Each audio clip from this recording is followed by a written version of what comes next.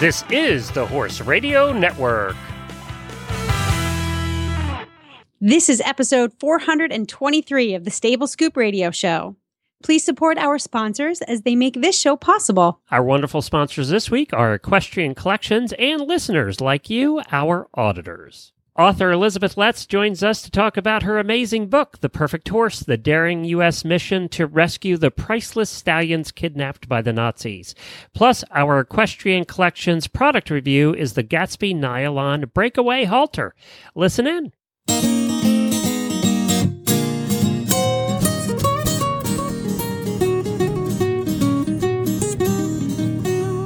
Welcome to the Stable Scoop, with weekly shows delivered right to you. With Helena and Glenn the Geek, live from the stable, it's every week. They bring you the news through hail or high water, while using their tails as their own fly swatters. So sit on down and laugh till you poop, cause it's time again for Stable Scoop. Stable Scoop. Stable Scoop. Stable Scoop. This is Glenn the Geek. And this is Helena B., and you're listening to the Stable Scoop Radio Show on the Horse Radio Network. International Podcast Day is September 30th, and you can help spread the word. International Podcast Day is dedicated to promoting podcasting worldwide. You may be asking, what can I do to get involved? It's pretty simple. First, head over to internationalpodcastday.com and check the suggestions. Second, use hashtag Podcast Day to join in the conversation. Remember September 30th. Now, let's start the conversation. That's right. It is International Podcast Day this Friday, and we're encouraging all of our listeners on Friday to do a couple of things. One is we would love for you to go on Facebook and tell everybody why you listen to the shows you listen to. Maybe put a link to the Stable Scoop or the Horse Radio Network website and tell everybody how passionate you are about listening to the show. Kind of give them an education on online radio. We had this whole conversation on the Auditor Facebook page about people go out and they try and talk to people about podcasts, but they still don't know what a podcast is. We're still running into that problem all these years later, Helena. So it's almost easier to say it's an internet radio show. You listen on the internet or you listen on your phone. Mention to people that they can download the Horse Radio Network app, iOS or Android, or take their phone from them, go to the app store and download it for them and show them how easy it is to listen to a show. Your help would be greatly appreciated. It's one day a year that we really have you push getting the word out about us. If everybody goes to 2 or 3 people, Helena, we triple the size of our audience. Yeah, I know. Wouldn't that be nice? At your barn, at your place of work, if you have work with other horse people, and on Facebook, on Twitter, any of the social media you do, just help us get the word out. Later in the week, we are going to have some artwork that you'll be able to share as well. So look for that on our Facebook pages, and you can just share that. So that'll be on all the Facebook pages later in the week. So any help you can give us on Friday, we would certainly appreciate it. Helena and I love the fact that you listen, and we'd love to have a ton more of you out there. If you're an auditor, it's a requirement. You just don't have a choice because we're making it. Because you're family. Yeah, that's right. Family has to cooperate. And then the other thing that's very, very exciting is, and this just worked out this way, we didn't plan it this way, it will be our 5,000th episode on Horses in the Morning on Friday morning, International Podcast Day. It's going to be the 5,000th episode that we have done on Horse Radio Network.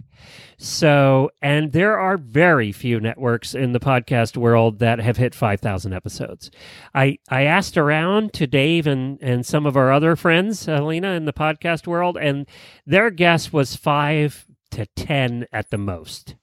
So we're an elite company, and we want to celebrate with you. We're opening up the phones live on Horses in the Morning on Friday morning from 9:30 to 10:30.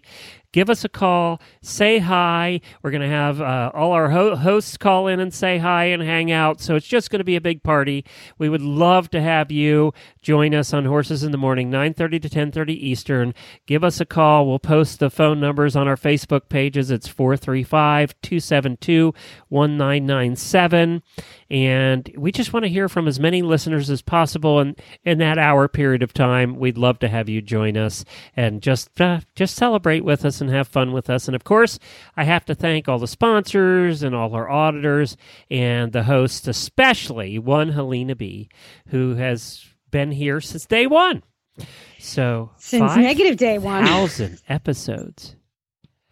That's just, when I think about that, I get tired, actually. 5,000. Tired. I know. You're a busy dude. I'm tired. Yeah.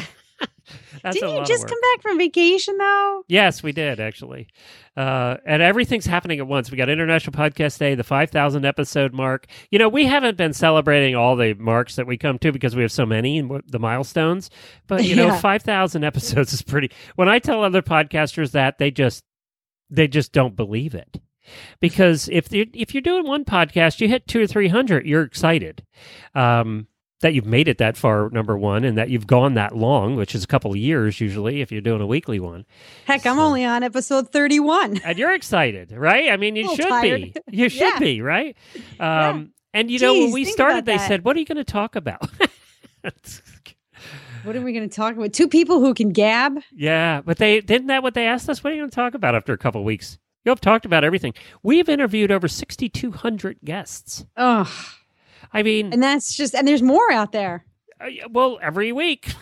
There are more out there we've yet to interview. We have a great one coming up today, and Elizabeth Letts, the author, we're so excited to have her, by the way, that she's kind enough to do this with us. She's kind of famous.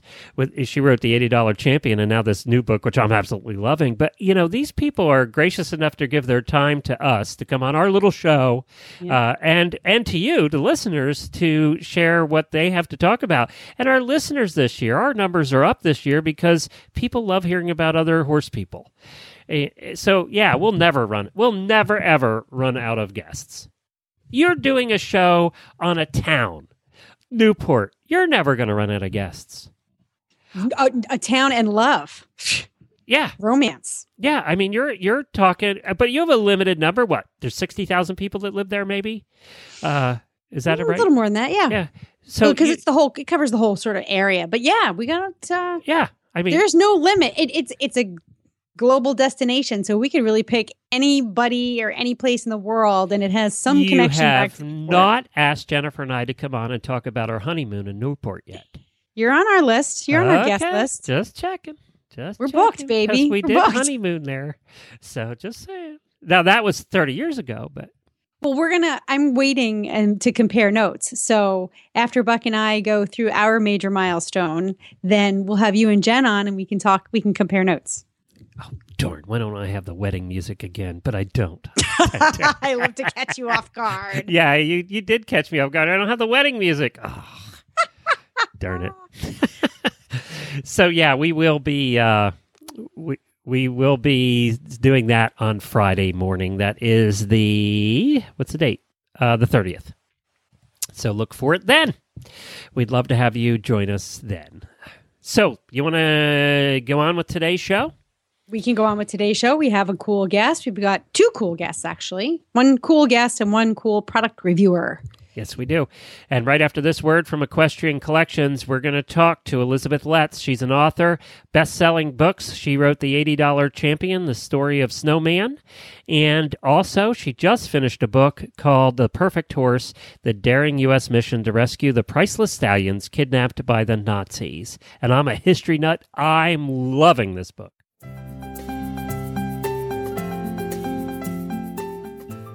Did you know that Equestrian Collections has a monthly outfit giveaway? That's right. This month's sweepstakes ends on the 7th of October and includes a complete Noble Outfitters outfit. Signature breeches, performance shirts, Noble Outfitters back-to-back belt, on-the-bit bracelet, and over-the-calf petties, a $250 value. You can enter at equestriancollections.com/sweepstakes. Too late for this giveaway? Then there's always a new one. So stop over to equestriancollections.com/sweepstakes every month to register to win. Plus, winter is on the way sooner than you think, and Equestrian Collections has a complete line of winter clothing for you and your horse. Visit Equestrian Collections today to check out all the winter options. EquestrianCollections.com is your source for winter gear that you will need this year.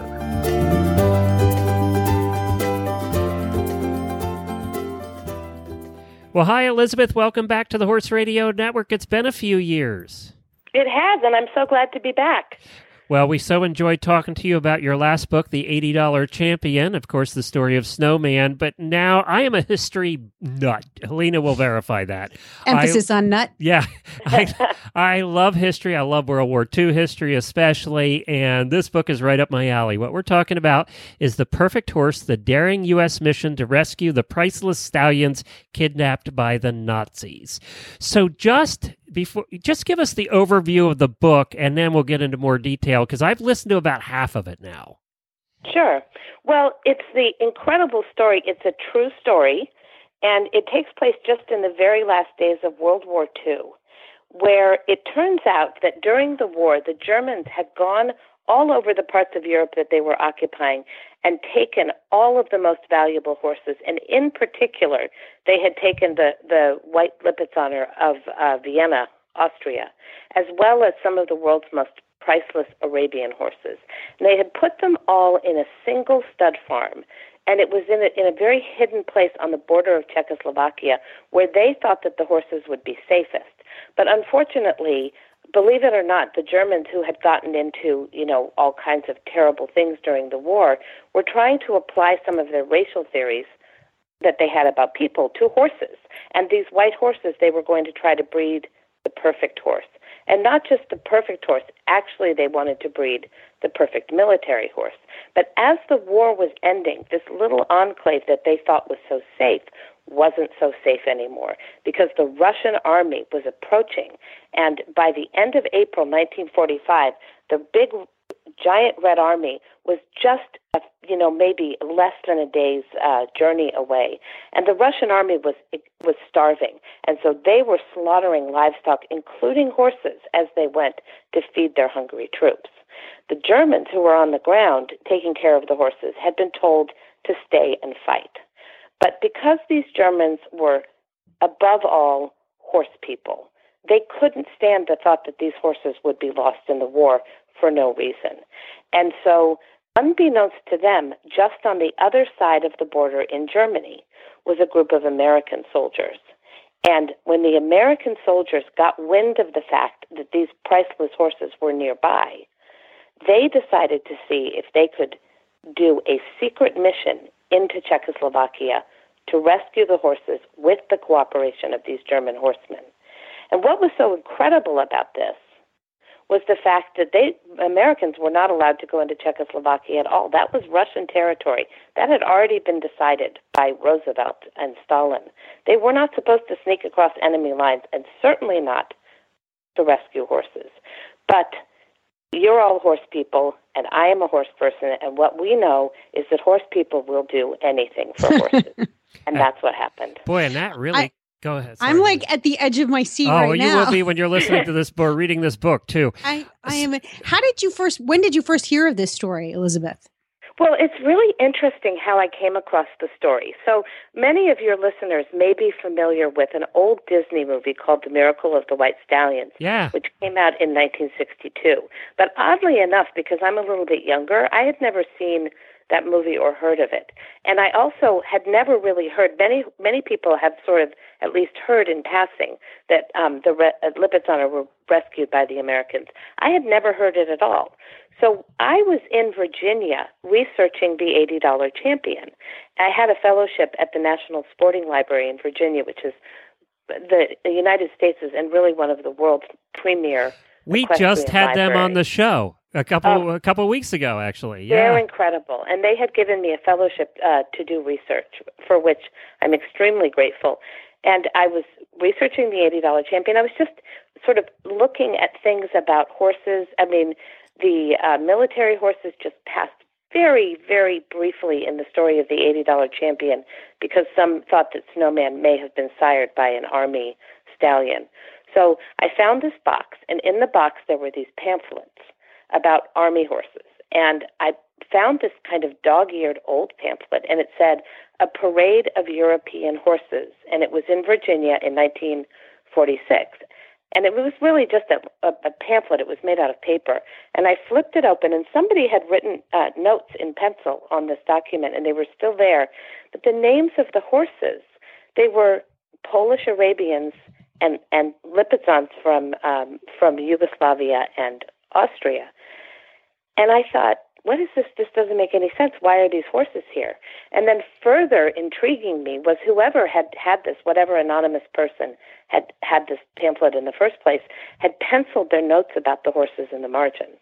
And they had written things like, "These are the world's most extraordinary horses," or priceless or incredible, things like that. And here I'm holding this document in my hand, and I don't know why it doesn't make any sense to me. I don't know why. That was how I discovered the story, and that was what made me, pursue it until I figured it out. The detail in I'm up to the point where we're starting to talk about the Americans now. Yes. But the first basically half of the book is all about what was happening in Russia with the Germans and the Nazis and the Russians and all that stuff. What was happening in Germany, I mean, and how many times these poor horses had to move. Just incredible detail. And I realize it's a historical novel, but how did you get all the detail, especially when it comes to Gustav Rau, who was was Hitler's chief of horse breeding, who had all these dreams of making the perfect white horse. Did he leave diaries? How did you get so much detail on the plans and what they had hoped to do? Well, that part of the story was very interesting to me. And what happened was interesting when you look at World War II history from the European perspective. There are pieces of what happened in Germany and Austria and Czechoslovakia during the war that have really not been looked at very much by historians until fairly recently. You would think that absolutely every detail had been uncovered.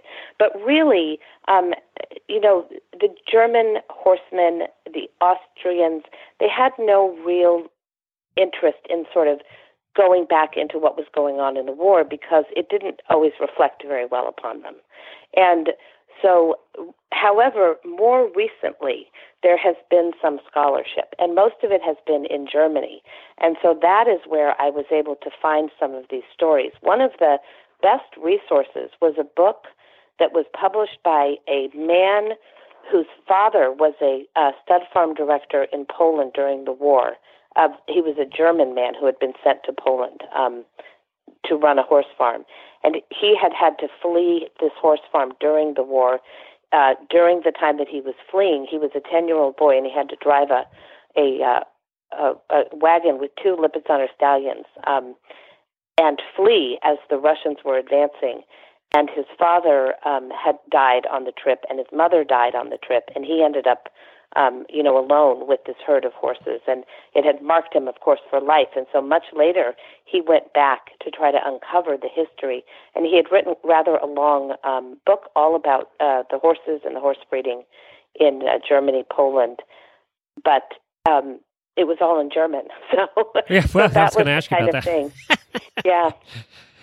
I'm like speechless. I'm listening to you give these accounts. And the thing that I did, I knew a little bit about the raid. I knew a little bit about getting the Lipizzaners back.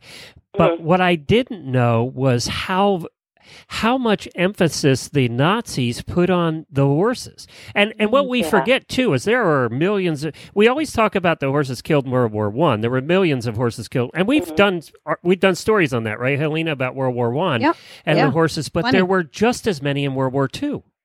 Right. And people don't realize that horses played a big part in that war. It wasn't all tanks. Exactly. Yeah. And that was one of the most curious things for me, because going in, I didn't know that either. I didn't know why. It was surprising to me when they wanted to breed the perfect military horse. Well, why? I mean, this is, you're thinking about tanks and airplanes in World War II. But when you look at the German and the Russian side, they used horses as much as in World War I, mostly for pulling heavy artillery. Also, there were mounted cavalry. And then there was also the prestige wing of these military jumping teams and horse shows and everything, because the horse hadn't lost its status, during World War. But at that time, the horse played such a central role in people's worldviews. Is the only way I could really explain it. I mean, it was, even if they weren't necessarily, even if the tanks and the airplanes had come along, the people who had trained in the cavalry and who were born, most of these officers, let's say they were born around the turn of the 20th century, they hadn't realized that the horse, the era of the horse cavalry was over. They simply couldn't imagine that. It was unimaginable to them. And that was a very big factor. And I think that's one of the things I really try to look at a lot in the book, is that they were steeped in horse culture.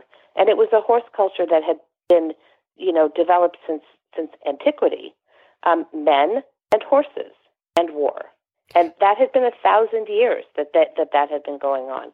So if you went and you asked people in 1943, 1944, well, these tanks and these airplanes, obviously we don't need the horses anymore, they didn't say immediately like, oh, yeah, that's obvious. No, there was still a lot of people who thought that the horse had not lost its utility yet as a warrior. The other thing that I found fascinating and that very interesting is you go into such great depth on things that I knew about, but I didn't know where they came from. I'll give you one example, the Achenbach method. So if you're a driver like I am, we have all heard of the Achenbach method. By the way, I suck at it, Elizabeth. So, and that's driving. I don't blame you. That's driving with one hand. And so like if you have a four-in-hand, Helena, all the reins are in one hand. Yeah. And I didn't know where that came from. And then how forward seat came to the United States. That was very interesting to learn. So, but if you're not a horse person, you did a good job of explaining all of these things and relaying why they were important. We kind of, as horse people, get it, like why learning forward seat was important. We kind of get that. But as a non-horse person, you go, what the hell's that? And I don't care. But you kind of did a really good job in this book. And I saw a lot of comments on Amazon like this for the non-horse person of really getting the point across about why these horses were so important to the world, not to just Vienna and to Austria, who, they were heroes in Austria, the horses.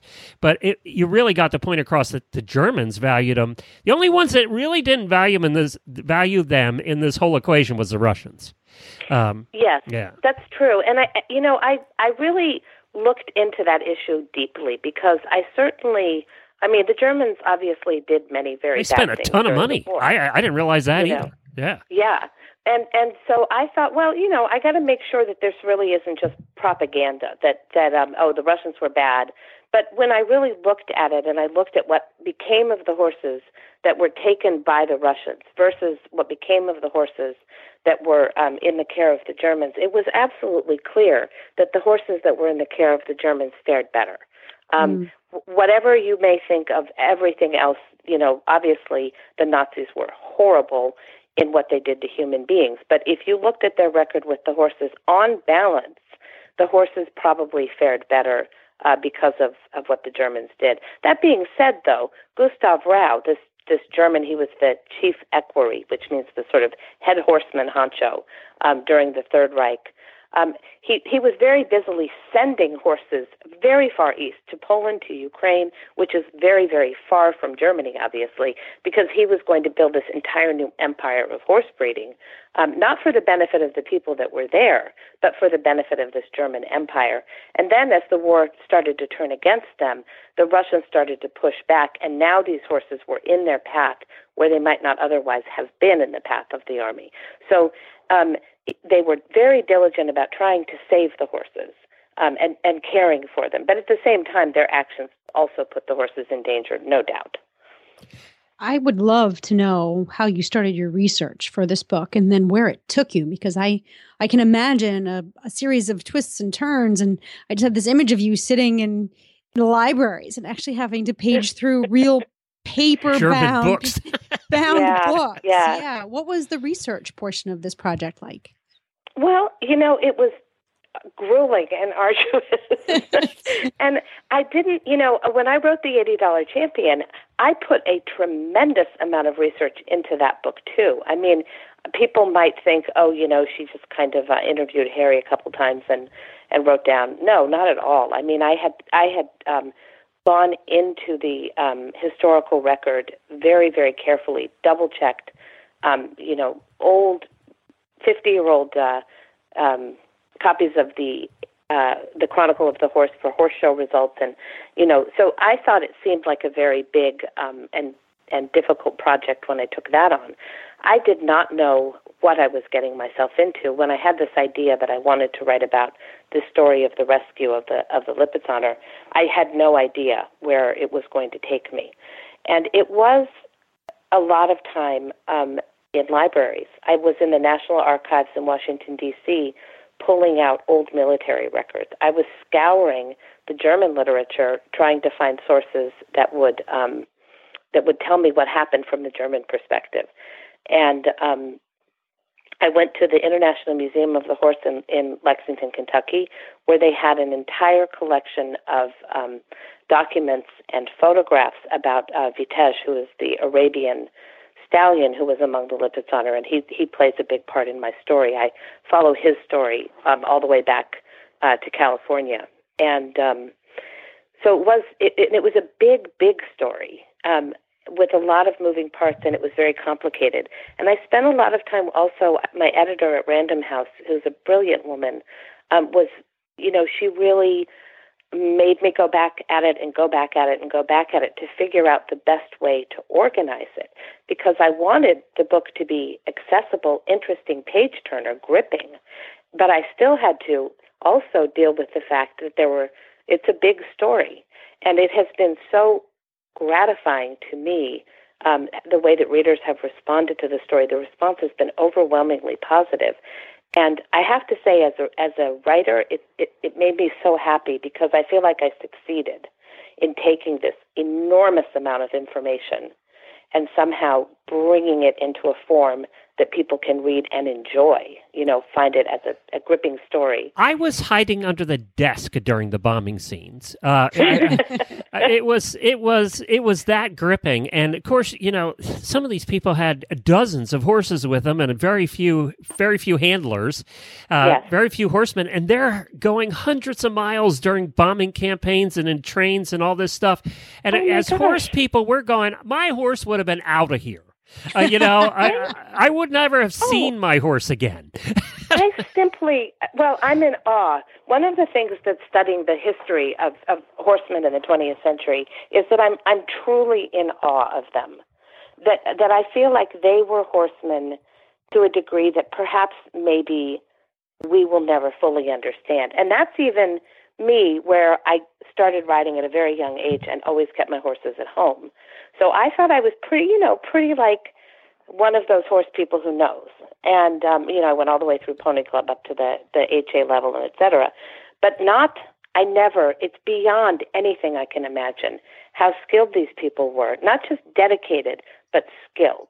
Because imagine that you've got bombs flying all around, and you've got, 300 or 400 purebred Arabians, stallions, young stallions, mares, and foals.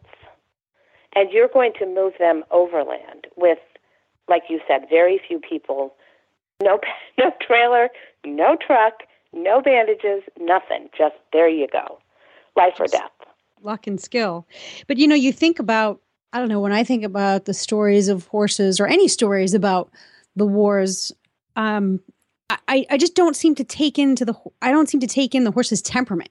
It's like they weren't different back then than they are now. Their temperaments were still very much the same. So the degree of difficulty would be what we would deal with today times 1,000, because you have, a war going on. But then again, think about it this way. Sometimes I think about this. We've seen some very devastating things where horses have been caught in the paths of natural disasters in the last 5 years or so. And what do you see? You see horse people going into the disaster areas to get horses out under very difficult situations, because that's what we have to do. We're compelled to do it. So in that sense, I don't know that we have changed that much, you know? Well, not us and at all. I think that's kind of consistent. And, you know, because I'm thinking, well, what would enable these people to do what they needed to do, despite the fact that you have, I don't want to call them high strung, but high energy horses in difficult circumstances. There must be something about having to do it under survival conditions versus us who have them as recreational animals and hobbies. Is how could we possibly overcome all the obstacles of getting done what they needed to get done? There must be something about that, the context of pure survival, where things just seem to work out better. But also, too, and this is, you know, what you find, because the way that my book is set up, I set the whole scene in Europe, but then I shift over to the United States, and I made the decision to go back a little bit in time and show our American soldiers before the war started as they were training as horse people. And you start to read about what the American cavalry was doing, the way that they trained cavalry soldiers in the 20th century. So this is not the Cowboys and Indians era at all. This is leading up to World War II. We were still training massive numbers of soldiers on horseback. And what they did also, in order, the kind of training that they would do, you know, they had to get their horse off the picket line, completely tacked up, mounted in under 8 minutes. They would go out into Fort Riley, Kansas, into these vast open spaces, and then at a flat-out gallop in a flock of, there would be, you know, 100 of them or something, with carrying flags and guns, and then anything that was in their path, whether it be steep embankments or ditches or fences, flying over them, you know, sort of like, you know, riding an advanced cross-country course, you know, with 100 other people with you, you know. I mean, sort of a little bit like fox hunting, I guess, in a way. So, but they were very trained, you know, they would go out on these 100-mile rides. And these are all things that have survived into the modern era. We still have endurance riding, and we still have, you know, 3-day eventing. One of the things I thought was really interesting, which I didn't know, was that originally it was called the military. So all of these things have survived into the modern era in slightly different forms. But many of these American cavalry soldiers, they could do all of them brilliantly in their sleep. You know, they were just so highly trained. Okay, don't tell me any more about that part, because that's where I am right now. Okay, I'm with Colonel Hank Reed, and I'm doing all that in the Buffalo Soldiers and all that stuff. So that's where I am right now, and I'm just waiting to listen to the rest of this. This is a great book. It is the perfect horse, the daring U.S. mission to rescue the priceless stallions kidnapped by the Nazis. I know you can get it on Amazon. Is it everywhere else as well, or is there a special thing for going to your website? Where should we tell them to go? I mean, really, this book, you should be able to find it pretty much everywhere. You can get it on Amazon. You can get it at Barnes & Noble. You can get it at your local independent bookstore. I mean, it's been on the bestseller list for the last 4 weeks. Yay! Fortunately. A horse book on the bestseller list. Right, isn't that great?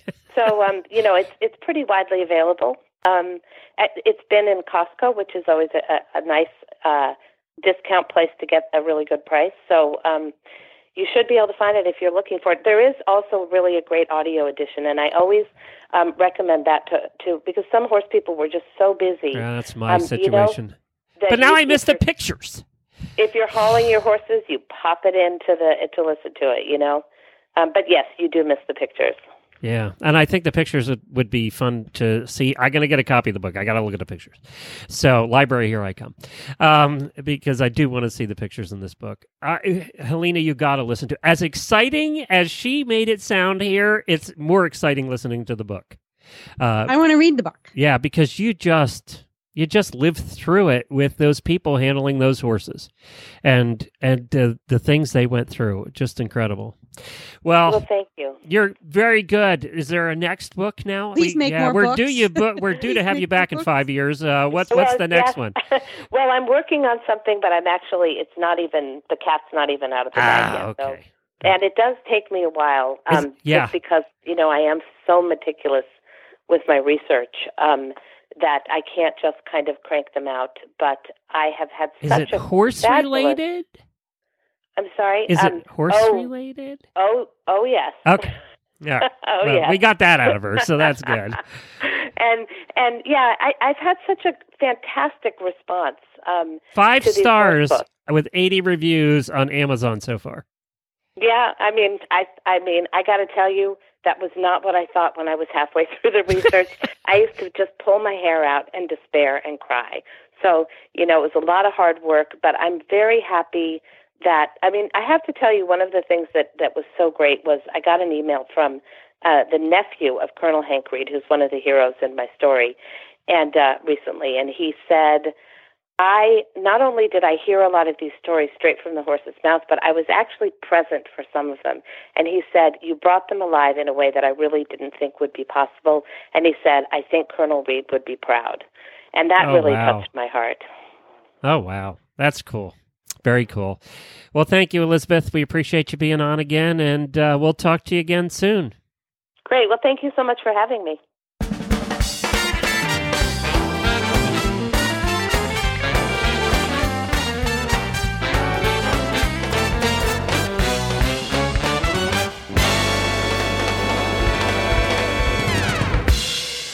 This Tack and Habit segment is sponsored by Equestrian Collections at equestriancollections.com. Welcome, Danielle, to the Stable Scoop Radio Show. You're going to talk to us about the Gatsby Nylon Breakaway Halter today, aren't you? I am. I love breakaway halters. Coach Jen first introduced me to the concept of having a halter that should break away years ago. And I have some in my barn that are not breakaway, and they just sit there collecting dust. Whenever I need to use a halter of any kind, I always go for the breakaways. So why don't you start with telling us what your first impression of this halter was? Yeah, when it first came, I liked the look of it, and it comes in many different colors. I got the black one. Initially, when I looked at it, the snap that closes under the jaw has a closure that in the past I haven't liked. So I was like, oh no, I don't want to give a bad review on the air. I already don't like this. But then I started playing with it, and it was actually really easy to use. The ones I've used before were really stiff and just not worth playing with. Did it have that this little one actually tongue? worked really well. That little tongue thing that you have to push the in? Flat yeah, one. yeah. Mm-hmm. Yeah, but this one works really easy. Like it clicks on really easy, and you click it off really easy. So like when I first got it, I was a little nervous, but then when I played with it, I was like, okay, this is good. But otherwise, like it's a nice, cheap, like it's not a very expensive halter. So it's a very good everyday halter. You're not afraid to use it and ruin it. It also comes in many cool colors. So if you wanted a couple, like if you're somebody who likes having a whole bunch of different colors for your horse, it's a good option that way too. I mean, we're talking $10 here, I think, was the... Well, let me check. On Equestrian Collections, the price is $10.99. Yeah. So. Which is great. But you know what? I mean, you started to say the word cheap, and I know that's sort of a taboo word, but it's a good word in this context because it's a breakaway halter. So, right, the point of the breakaway of the crown piece, the leather crown piece, is so that it gives in an emergency. It will break. The leather is more inclined to break than the nylon. But, sometimes the fact that these halters are not super sturdy means that other parts of them will break as well. And so, not obviously in everyday use, but in extreme stress, So again, and then should that happen, should it break anywhere, whether it's on the crown piece or some other, moving part of the halter, $10, $11 to get another one is no big deal. It's done its job. That's worth way more than $10. Yeah, exactly. Like I said, I think it's a great everyday halter for that reason. Because I've always been taught to use a breakaway halter. I don't know that I've ever used a halter that isn't, just because my first instructor is like, this is what you do because this, and this can happen. Well, 2 days ago, we had Nigel tied up in the aisleway, and Scooter came by, and of course, Scooter, being the bad boy, little pony that he is, decided to, give Nigel the evil eye, and Nigel pulled back really hard and broke the crown piece on his halter, and he would have hung himself had he not. So, I mean, we also on the ties have the baler twined at the top. We have extra security, but the crown piece broke before anything. And now this one, does it have a buckle on the chin strap, on the nose strap, so that you can adjust that too? It does. It's adjustable on the nose band, and also on you have pretty many holes on the leather strap to make it bigger or smaller. And is one problem. Yeah, go ahead. One problem I had is I have an Arabian But my bridle and my current halter are both horse sizes. So I got this one in the horse size as well. And it's too big for him. So you just want to make sure you check the sizing. I think he would probably be better in a cob. Because he's either like on the later holes of a cob or the really small size of a horse. It's kind of in between. So it does run a little bit on the bigger side, at least from what I've used. Okay. Yeah. And they do tend to stretch out too when you use them, and they get muddy and dirty and rainy. They do stretch a bit. Yeah. Very good. Well, you can find it at equestriancollections.com. It's the Gatsby Classic Nylon Breakaway Halter with Snap. It has a real short name. And you'll find it for $10.99. I mean, and they're showing colors of brown, burgundy, green, hunter, navy, tan, purple, royal blue, mint green, and orange. So you have, hey, hunting season's coming up. Get a cheap halter, orange. For hunting season. That's coming up. So it would be great to have that. You can find it at equestriancollections.com. Thank you, Danielle. We appreciate it. Great review. You're welcome. Take care. Thanks, guys. Bye. Well, as we announced last week on the show, you are getting married coming up quickly. Can you believe it? I'm getting married. It feels like I just got divorced. It does, actually.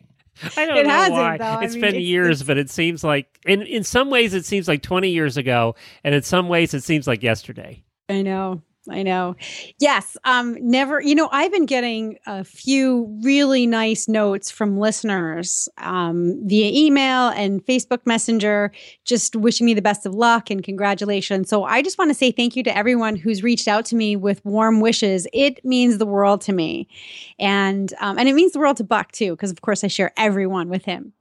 So we're getting married on October 7th in Newport. We're such a couple of punks.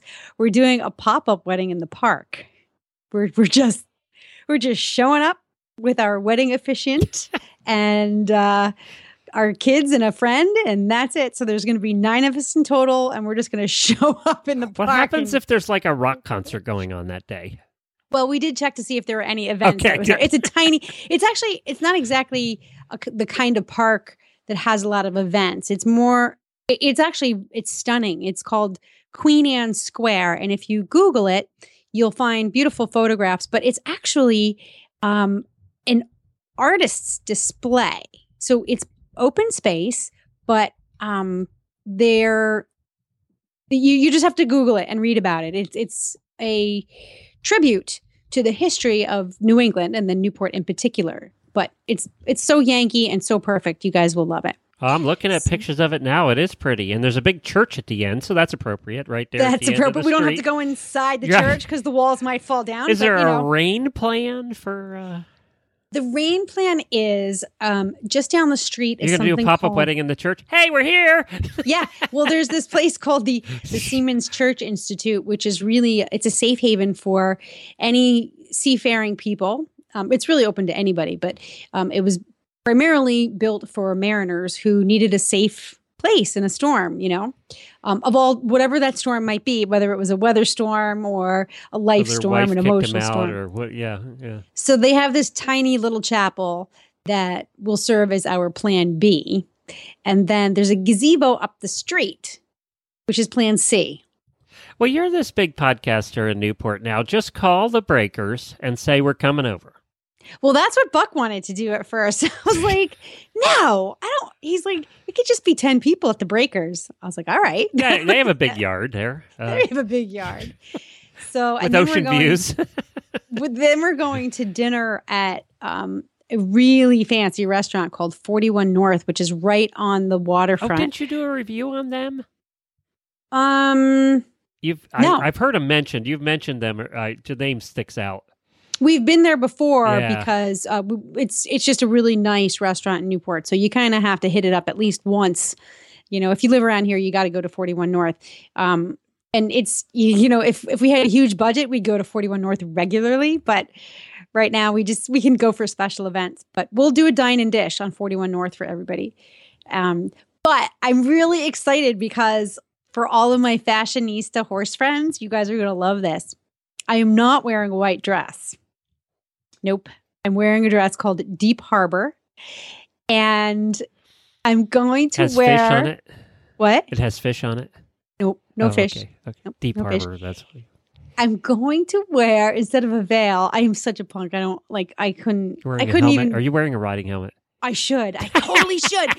Just deck it out. You know, put the white, what's the thing called you wear in your head as a bride? The veil? Veil. Put the white veil on your helmet. That's not a bad idea. Well, I was thinking about wearing my tall boots with my dress because that would be pretty cool. No, I'm wearing peacock feather fascinator. My hair. Oh, really? You're going to be so British.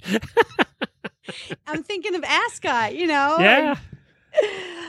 I'm channeling a little bit of that Ascot. You're channeling a little Royals. That's that cool. Crazy show. Oh, yeah, that's cool. And what's your dress is blue? Is that what I got out of that? It's called Deep Harbor. So it's this like blue teal color. Oh, cool. Yeah. And what's Buck wearing? He's going to wear a blue suit. Cool. And has Gracie spent months picking out her outfit?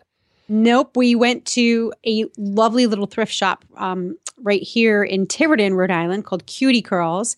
And we found her a gorgeous dress to wear and a scarf and some jewelry. And we actually got like 5 things for her whole outfit and spent $25.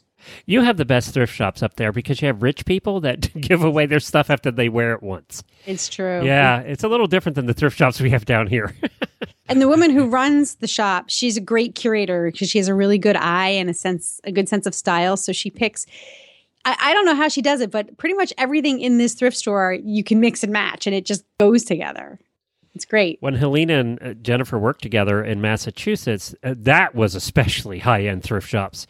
Yeah. We're up there, and they used to go shopping, and they used to get these dresses and stuff, and it used to be like $25. It's awesome. And literally, the rich people that owned them would wear them once and then donate them.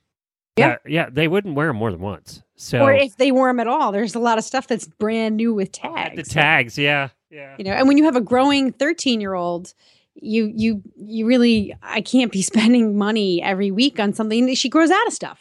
Right. She's even grown out of my stuff, so I can't even lend her my clothes anymore. She grew out of my tall boots already. The only thing she has not grown out of, because I'm a little fuller in the butt, is my breeches. She's got to wear her own breeches. Well, very cool. Congratulations. I'm so excited for you. I can't wait to see pictures. Yep, we'll have them. All right, good. And are you going on a honeymoon immediately or anytime? No, we take a trip in the spring, every spring, to the Caribbean. So this spring's trip will be our sort of delayed honeymoon. We're just going to spend the weekend in Newport, though, and bounce around. Actually, it's kind of romantic. We're going to go hit up all the places that we visited during our courtship, our 4-year-long courtship. Didn't you meet in Newport? We did, yeah, quite by accident. Yeah. Well, we met actually under different circumstances. That his daughter was my trainer, so that was how we met. But our first date was completely by accident, and that was in Newport. Can you go to the Tennis Hall of Fame for me and see it? Because I still haven't seen it all the trips we've made to Newport. Yes, we're going to do a feature on the Tennis Hall of Fame because we met one of the tennis pros who works there right now. We met him at the Yacht Me party on the houseboat. And I think they just redid that in recent years. They did. It was like a multi-million-dollar renovation. It's beautiful. It is a beautiful really spot. Cool. I mean, it's just like in the middle of the city, and then you have this little oasis of beautiful tennis courts. And they're if I remember right, they're grass. Yep. So they're beautiful green tennis courts. It's neat. I can't wait. Next time we come up, we're going to the Tennis Hall of Fame. Honestly, Newport is the most fun you can have that's not on horseback. I'm like, if I could spend all of my time on horses, of course I would. But since I have to be on land every now and again, I totally love Newport. I mean, that's why we started the podcast. I think you would live there if you could find a spot that was affordable, which is not happening in Newport, and you could keep your horses. Yeah, I would totally live there, but now I'll never give up my farm. No, I know you love your farm, and you should. It's cute. It's really cute. It's perfect you. And really my ponies. And your ponies. They're all roly and poly. Well, congratulations again. We're very, very excited for you guys. Thank you. All right, that's about it for today. And remember, join us Friday. Give us a call, 9:30 to 10:30 on Horses in the Morning. Just go to the website. The phone number's right on there. And, just say hi. Just, why you like the shows, what you like about podcasting. It's International Podcast Day and our 5,000th episode, so we're just celebrating. So join us and have a little fun. Of course, you can find all the details about today's show at stablescoop.com. Go buy the book. This would make a great Christmas gift, too, if somebody hasn't read it already, The Perfect Horse. If you're interested in history at all, I know I'm talking a lot about this book, but I'm loving this book. And it really does have 5 stars with 80 reviews, which nobody gave it less than 5 stars. And I'm going to write a review on Amazon here shortly, too, as soon as I finish it. Can't wait to see what happens next. And I know what happens. That's the thing. I know. But she's such a good storyteller. It doesn't matter. It's a historical drama, and she really makes it a historical drama. Yeah. So it's cool. That's it. All right, Helena, we got to go. We got to go. It was fun, Glenn. Thanks, everybody, for following along. There'll be more next week. Until then, happy scooping.